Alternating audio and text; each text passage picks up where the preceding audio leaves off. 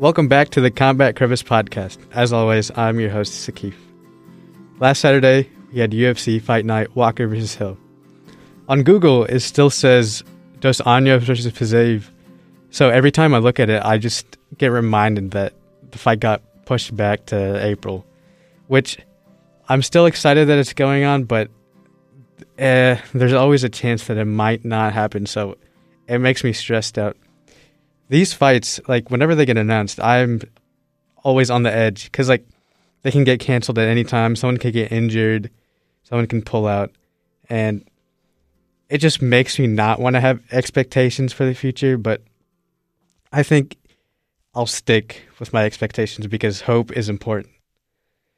And anyways, last weekend, Saturday, Fight Night, Walker vs. Hill. I'll be honest, it was hard for me to really enjoy the entire card, the prelims and the main card, because I had just taken my booster shot and I felt awful. I was fighting for my life. I could not watch most of the fights. I watched one or two on the prelims. Thank God I was able to watch the main card. But the ones I did watch on the prelims were entertaining. Yesterday I had rewatched some of the fights on the prelims, and I'm kind of sad that I didn't pay attention because two of them, the last two on the prelims, they were finishes. Okay, let's start with the first fight that I saw, and it was the first fight on the card. Mario Bautista versus Jay Perrin. This was a really good fight, good back and forth. Bautista ended up winning decisively, which it made sense. Every time Perrin came in, he was able to counter. Every time Jay came in with one, he hit him. Bautista came in with 2 and 4. So it was good. It was a good back and forth. Perrin had good boxing, but I feel as if he was a little bit over aggressive, and when Mario came in to attack, he didn't have good counters. And he tried initiating wrestling too much when he wasn't that proficient in wrestling. And every time they were in the clinch, Bautista just came in with the elbows, shoulder strikes, which is kind of crazy. I have no idea how effective shoulder strikes are, but they seem like they kind of hurt. I know one of the very first users of shoulder strikes was Nick Diaz in a long time ago. And people were crazy about that. And then the next time people talked about him was when Conor McGregor used them against Cowboy. And I don't really see them making a huge entrance in the UFC for all fighters to use. Because really, how much damage can the shoulder do? Yeah, it's annoying, and maybe while you're in the clinch, it can allow your opponent's head to move wherever you want it to because they don't want to get hit.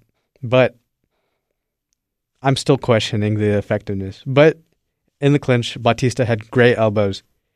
And that's the difference between the both of them. They're the same age. I'd say probably maybe Bautista has a little bit more experience in the UFC because his UFC debut was against Corey Sandhagen, who is one of my favorite fighters and potentially could be one of the next champions. Corey Sandhagen has one of the most interesting styles ever. He's so evasive and he can cut angles so well. And if you chase him, you're a goner. Because as soon as you try going too far forward, he'll come at you with a flying knee and you'll get knocked out. But yeah, Mario Bautista, he's a more creative striker, better wrestler, and he has potential. He definitely will make his mark in the bantamweight division as deep as it is. But yeah. And then the next fight I remember watching on the prelims was Chaz Skelly versus Mark Striegel. The difference between both of these guys' bodies was comically funny. One was a ripped guy, super ripped, looked like he was out of a bodybuilder competition, and the other guy just looked like a blob. And guess who won? The blob. And and Chaz Kelly, the Blob, he dominated in wrestling, and Mark Striegel underestimated his striking. So as soon as Mark got complacent, Chaz came in with his striking and knocked him out. And that was Chaz's last fight. He's kind of old. He was talking about that his body can't keep up with his mixed martial arts training anymore, and that he just wants to do grappling, which good for him, but it's kind of hard to make money from just grappling nowadays. Like, I guess maybe the WWE, but that's not real. Like, you can't really like wrestle. It's all about just like flipping and stuff, and you gotta have like a good story. I don't know. I don't understand the WWE. Today in my speech that I gave for my class, I talked about UFC fighter pay, and then my teacher asked me a question about what's like the difference between like UFC fighters and like WWE fighters, and I was like, there's so much different about the both of them. WWE fighters, they're actors. They're not actual fighters. They get paid to perform. They get paid to act. And UFC fighters, they actually like compete in a sport and have to earn their way up. And I don't know. I didn't get to tell them like all of that I thought, because, you know, can't do that to the teacher, but that made me mad. But Chaz Kelly, he can go to submission grappling. He can do jiu-jitsu tournaments. He has a roofing business, which I don't know how lucrative that is, but perhaps that'll be good for him. But I hope for the best for him. The two fights that I missed, Jessica Rose Clark versus Stephanie Egger, and Gabriel Benitez versus David Omana. For the Jessica Rose Clark versus Stephanie Egger, I rewatched it, and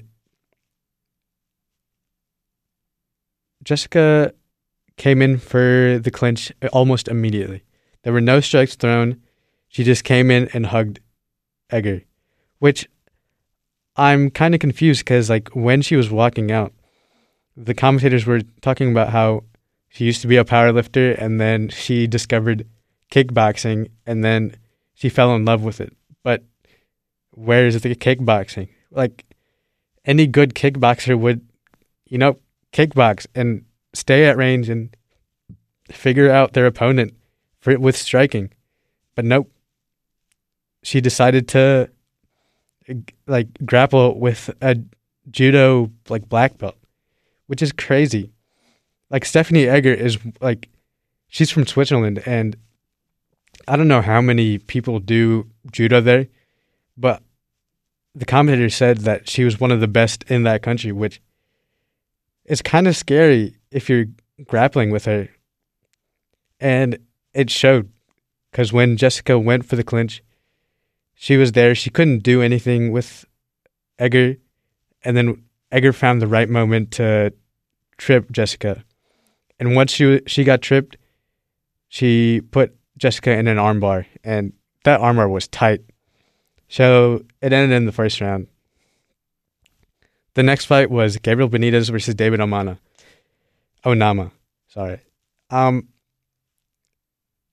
This also ended in the first round, and Gabriel Benitez was piecing Onama up the entire time. Like, body shots, headshots, good leg kicks. The commentators were talking about how he has one of the most powerful kicks in his gym, more powerful than some of the heavyweights. And this guy's at 145. And he was just piecing Onama up the entire time. Onama didn't have an answer. Benitez just pressured him almost the entire time. But once that pressuring got reversed and David Onama was cornering Gabriel Benitez against the fence, he just unloaded, and then it was like an 11-strike combo, and Benitez just fell to the ground at the end of the round. And it was crazy to watch, because Onama didn't throw that much throughout the round, but once he did, he proved to everyone that he could like stick with the top tier strikers. David Onama is also like 5'11", which is crazy for featherweight, because that's 145. Like, I have no idea how he makes weight.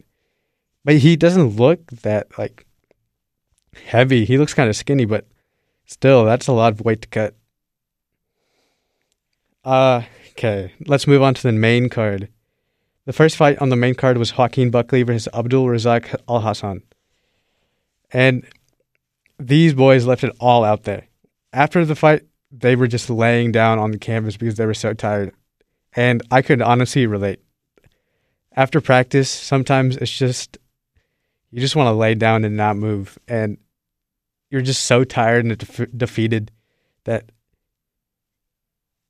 just the thought of like resting is like heaven to you. And to these guys, like, I can't imagine what it's like to be a fighter and like just like leaving it all out there and then ending up winning, because that must feel so good. Joaquin Buckley won by split decision, which it makes sense because Abdul, in the third round, he was coming back. He was out grappling Joaquin, and Joaquin didn't have an answer in the third round because he was so gassed out.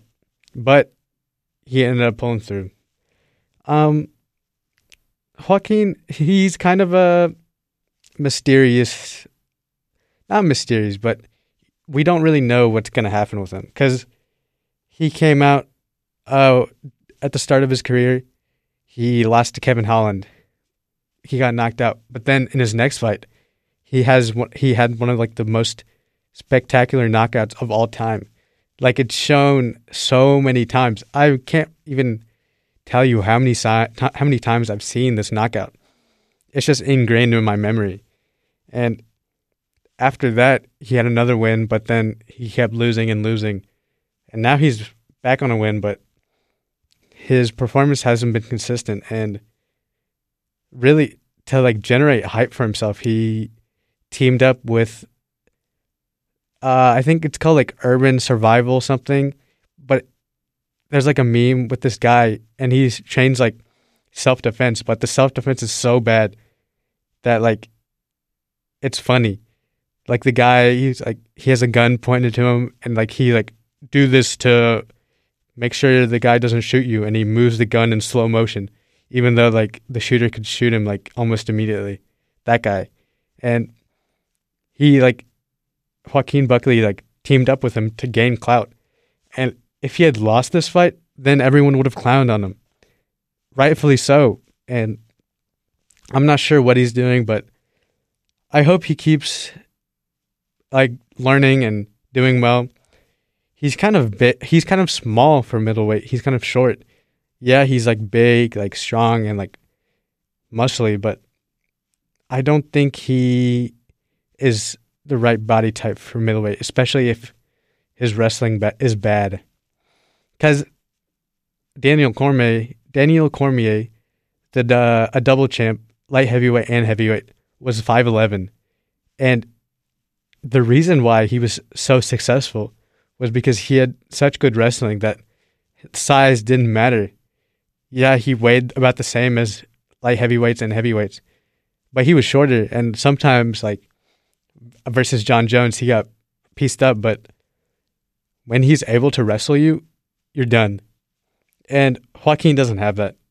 So I would advise him to maybe eat a little less, go for a run, lose some pounds. 170 seems good. If not, go even... Actually, no. 155 may be too much for him. I'd say 170. If the UFC made a 165 division, then maybe. But if not, 170 is good for him. Now the next fight on the main card was Jim Miller versus Nicholas Mata. Jim Miller has 39 fights in the UFC total. And like, I don't know, like 50 plus in like general, which is crazy to me. No one has that many fights. He's the record holder for the most fights in the UFC. And he still wants to compete. Like, he's not going to stop anytime soon. And I'd love to see that. And yeah, they probably shouldn't put him up against like high level competition, like a contender, which they didn't in this fight. And he did well. He won by knockout. But they put him up against a guy who was making his UFC debut. And honestly, what did you expect? Like 39 fights in the UFC versus just, I mean, I guess 0, but 1 fight in the UFC? Like, obviously Jim Miller's going to win. Like, there's always a chance like Nicholas Mata was going to pull through, but it just didn't make sense. If MMA math is real, then Jim Miller would have won almost 100% of the time. In his next fight, it'll be his like 40th UFC fight. Let's make it on a pay-per-view card. Let's make it with a crowd.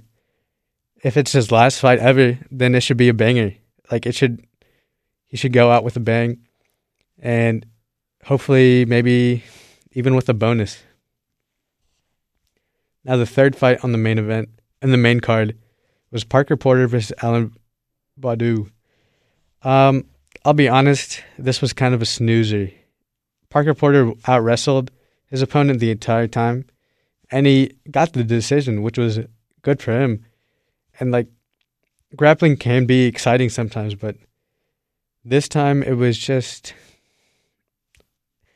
two big guys like hugging each other and trying to get each other to the ground. And I know I shouldn't think this way, but when it's a heavyweight fight, I just want to see swinging and banging. I just want to see fists flying. Because what's so special about heavyweight fights? It's that it can end almost instantly with a knockout. And I want to see that. Now the co-main event was Kyle Daukaus versus Jamie Pickett. Kyle Daukaus is a beast. Like, if he keeps doing what he's doing and he keeps improving, then I see him as like a serious prospect in the division, in the middleweight division. He beat Kevin Holland like by submission, and I know that fight was turned into a no contest because they ended up headbutting, which made Kevin Holland lose the fight. But I probably would have bet on Kyle anyways to win that fight, because he's got heart. He hasn't been knocked out yet. He has a good chin. He has good striking, good grappling, and especially in this fight, he showcased his grappling against Jamie Pickett. In the first round, Kyle timed everything right. Jamie was aggressive, and then as soon as Jamie tried to counter from one of Kyle's strikes, Kyle timed perfect takedown and then got him down and then put him in a Darce choke. And there was 1 second left on the clock before Jamie Pickett tapped. If he had just waited 1 more second, he would have been fine. And I'm not sure why his corner didn't tell him like how much time there was left on the clock. Like, if they told him like 10 seconds or 30 seconds, like, he would have known not to like give up, because he could have gone for another round. And I don't know, hypothetically, maybe the chances were less, but he could have still won. But he gave up at the very end of the first round, which unfortunate to him, but great for Kyle Daukaus. Now the last fight, the main event, Johnny Walker versus Jamal Hill. I was expecting fireworks, and I got fireworks. Johnny Walker is one of the most insane and exciting fighters I have ever seen. He's so insane that after he knocked a dude out, he got injured by his post-fight like celebration by doing like the worm. And it's crazy because he's so unpredictable. He waits for you to strike. But that's part of his downfall, is that he sometimes relies on that too much. He relies on his instinct too much. And Jamal Hill has great technique, good timing, but also it's hard to explain what he does, but he does what Johnny Walker does, but in a less, I'd say crazy, less sporadic way. It's more controlled crazy than Johnny Walker, and that's what led to Jamal Hill winning that fight. It was competitive, and they went back and forth. Johnny was hitting Jamal on the outside while he was backing up, and Jamal couldn't really get the reach right. But then he ended up cornering Johnny, and with that corner, Johnny tried to throw a left hand, I'm pretty sure, and then quickly Jamal Hill came in with an overhand right and knocked Johnny out stiff. Like, it looked fake. Like, the knockout looked fake. I thought Johnny was just like pretending to be knocked out because, I expect that from him. I expect him to fake his knockouts, or not fake his knockouts, or fake being hurt just to like make his opponent like come in and then he can hit him with something. But that's not the case. Johnny Walker literally stood up straight, like all of his joints locked, like rigor mortis, as soon as he got hit, and he fell flat to the ground. And he got hit twice, which kind of sucks, but it's kind of crazy how strong Jamal Hill is. And he's ranked number 10 now, I think. I'd like to see him fight probably Dominic Reyes. Last time Dominic Reyes fought, he fought Yuri Prochazka, who's going to fight for the title next. And Dominic Reyes got knocked out cold. And it's kind of bad to really throw him in with Jamal Hill because he's also like scary, but it'll be a good test for Dominic Reyes because if he wins, it'll show that he's still with the division and he's still a contender. If not, then he has a very big chance of getting cut. Okay, let's move on to the predictions for the next fight card. It's going to be next week, February 26th, and it's going to be Makhachev versus Bobby Green. Islam Makhachev versus Bobby Green. It was originally going to be Islam Makhachev versus Beneil Dariush, but Beneil had to pull out because of an injury. And I'm still sad about that because it was going to be a really good fight to figure out who is the number one contender after Justin Gaethje. But sometimes we don't get what we want. But I still have high hopes for this one because Bobby Green is a scrapper. I love his striking style. He has this hybrid. I talked about this in the last podcast. He has like a hybrid Philly shell style where he keeps his hands down. And I don't think Islam's ready for his striking. Unless he can get him to the ground, Bobby's got him in the feet, regardless. And Bobby, he did high school wrestling, I'm pretty sure, so maybe he'll have a good ground game. I don't know. It hasn't really been tested that much recently. So if the fight is on the feet, Bobby Green for sure. But as soon as it gets on the ground, there's no guarantee that Bobby's going to get out. I'll be on the edge of my seat for that fight. The rest of the card, I don't really know. I don't know that many fighters on that card. I see Arman Tsarukyan, who is, I remember he fought Islam Makhachev. He went toe-to-toe with him. And he even like wrestled him a little bit, which is crazy because no one wrestles like a Dagestani wrestler. But Arman had the balls to do it. And he did pretty well. And sometimes I go back on that fight because it's still free on YouTube. I hope. It was when I watched it last, but every time I watch it, it's just so exciting. Like I just noticed something I haven't before. And the wrestling, it's not boring. It's like so intricate, so detailed, and so fast and quick that it's entertaining. Other than that, there aren't that many fights on the next fight card that I'm excited about. But regardless of that, I'll watch it. And I hope you do too. And that's the end of my podcast. I hope you have a nice day. Thank you for listening.